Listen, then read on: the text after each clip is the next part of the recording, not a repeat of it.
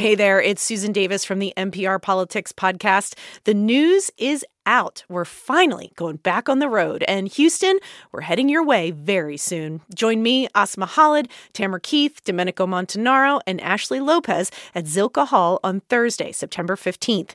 You can find more information about tickets, including discounted student ones, at nprpresents.org. Thanks to our partners at Houston Public Media. We hope to see you there.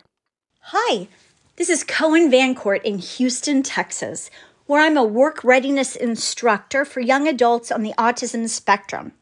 It's the best job in the world. This podcast was recorded at 12:36 p.m. on Wednesday, September 14th.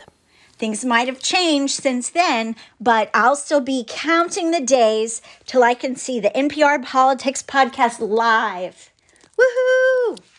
Enjoy the show. I think at this point we're counting the hours to the live show, not the days. She's in luck. It's coming up soon. Hey there, it's the NPR Politics Podcast. I'm Susan Davis. I cover politics. I'm Danielle Kurtzleben. I cover politics. And I'm Deirdre Walsh. I cover Congress. And today we're going to talk about Ohio's Senate race, which is not exactly a state I thought we'd be discussing in the fight for the Senate majority in 2022. To back it up a little, it's an open seat contest. Republican Senator Rob Portman decided to retire. Republican J.D. Vance is running against Democratic Congressman Tim Ryan.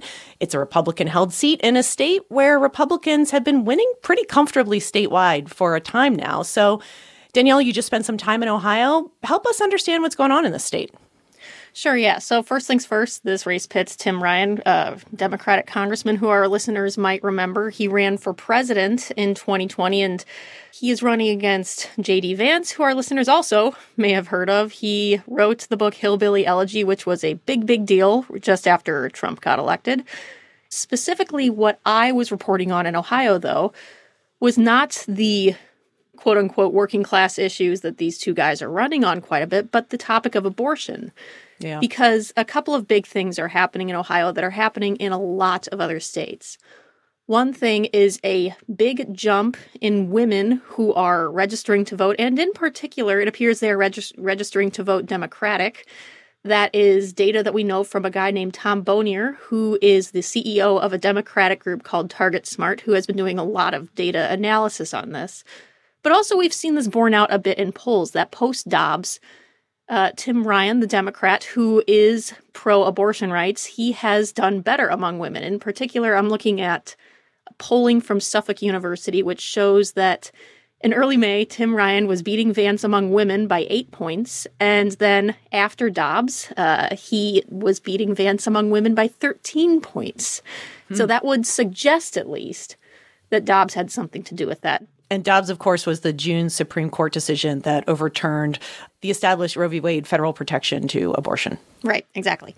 One thing I think about Ohio specific, and Mara Liasson has brought this up a lot, that blue-collar women tend to actually be one of the groups that are the most swingable voters. Ohio is a place with a lot of blue-collar women. What did the voters you talked to there tell you about how abortion might be affecting their vote? Sure. So abortion is very much a motivating issue. I mean, the women I talked to bore this out, but it's really interesting who it's motivating and how.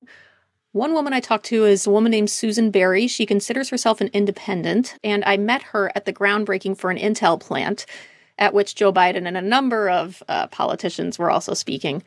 She and I got to talking about abortion, and she told me a story about how she had recently had a bad fall, and she's currently getting a lot of health care and has a lot of young women who are healthcare workers who are helping her, caring for her right now. And she's been talking to them about this. And they face a lot of challenges ahead of them in terms of obtaining birth control and being able to make decisions that they consider to be ones that are dearly personal to them.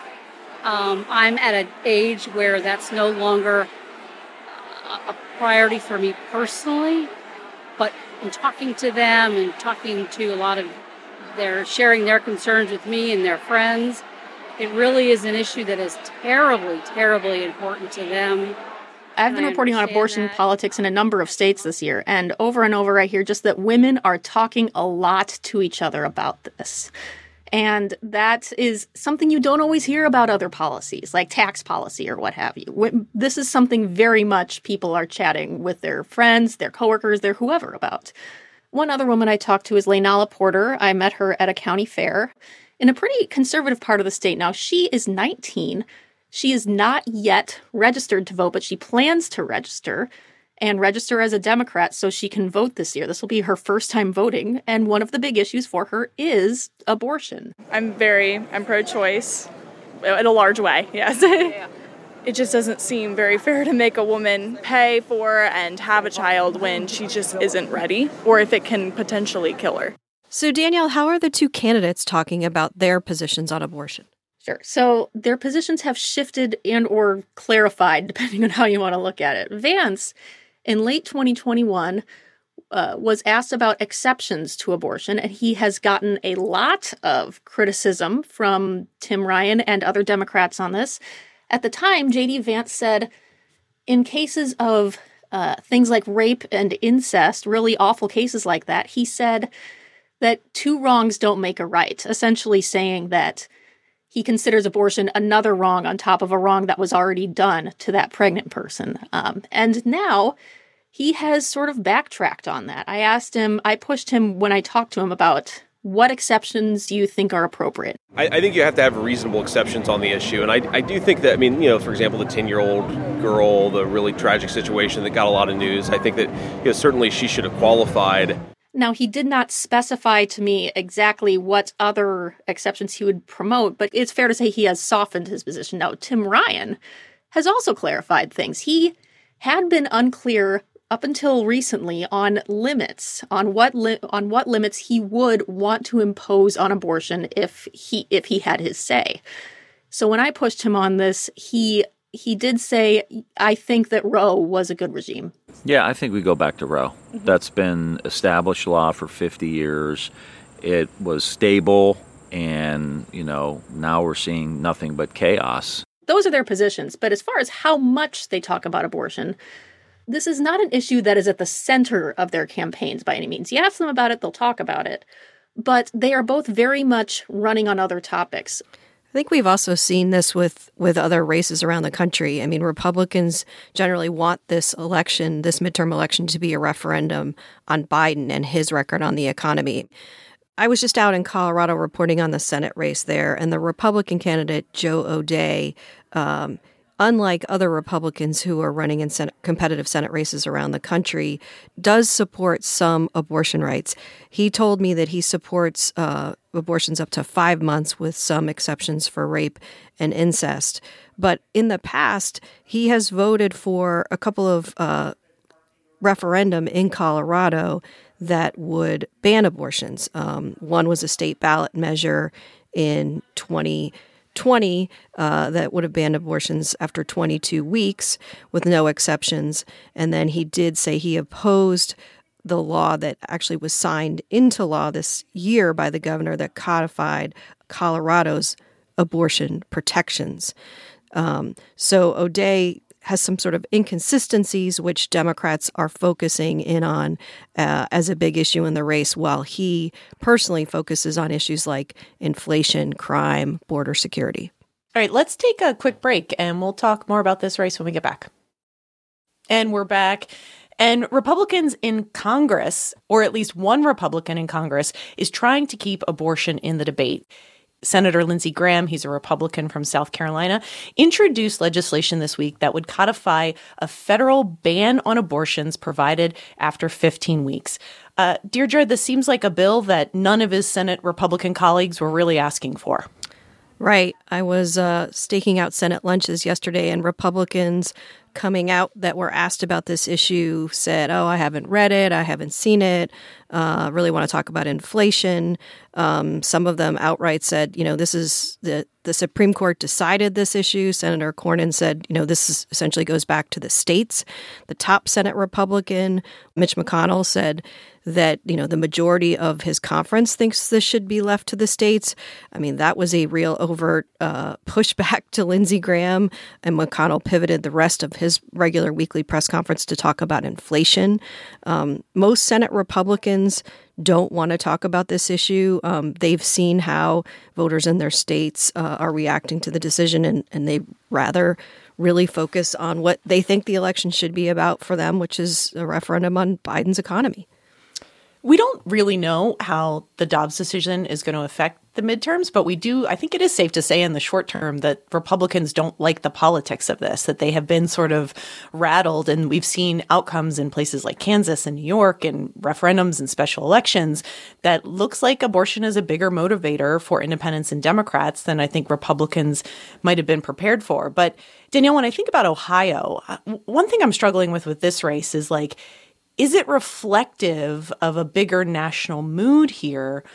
Or is there something about this race that we've seen thematically through a lot of other Senate races that the candidates just aren't that strong? I mean, this is a state where, look, if Rob Portman was running for re-election, he would probably be sailing to re-election right now.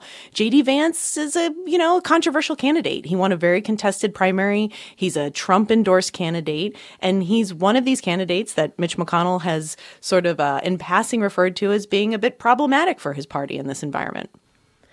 Yeah, I mean, let's start with the individual candidates, and let's start with J.D. Vance here, because you're right. I mean, he has not unified Republicans, to say the least. And right as I was getting to Ohio, a group called the Republican Accountability Project, which is run by a former Portman staffer, said, hey, we're campaigning against J.D. Vance. He has some Republicans who just really don't want to see him elected.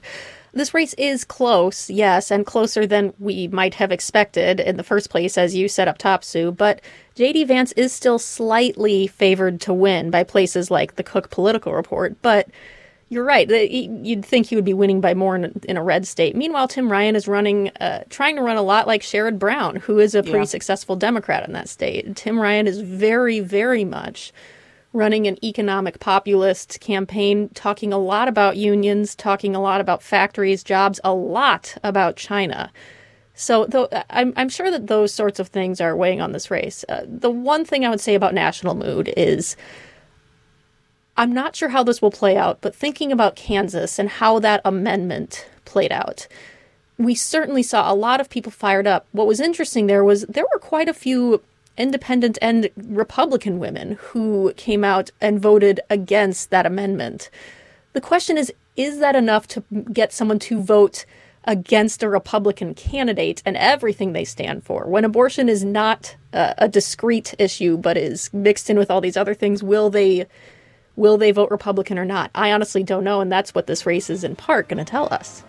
All right, I think we need to leave it there for today. But if you're in the Houston area and you want to join us for our live show tomorrow night, there's just a few tickets left, and you can find them at nprpresents.org.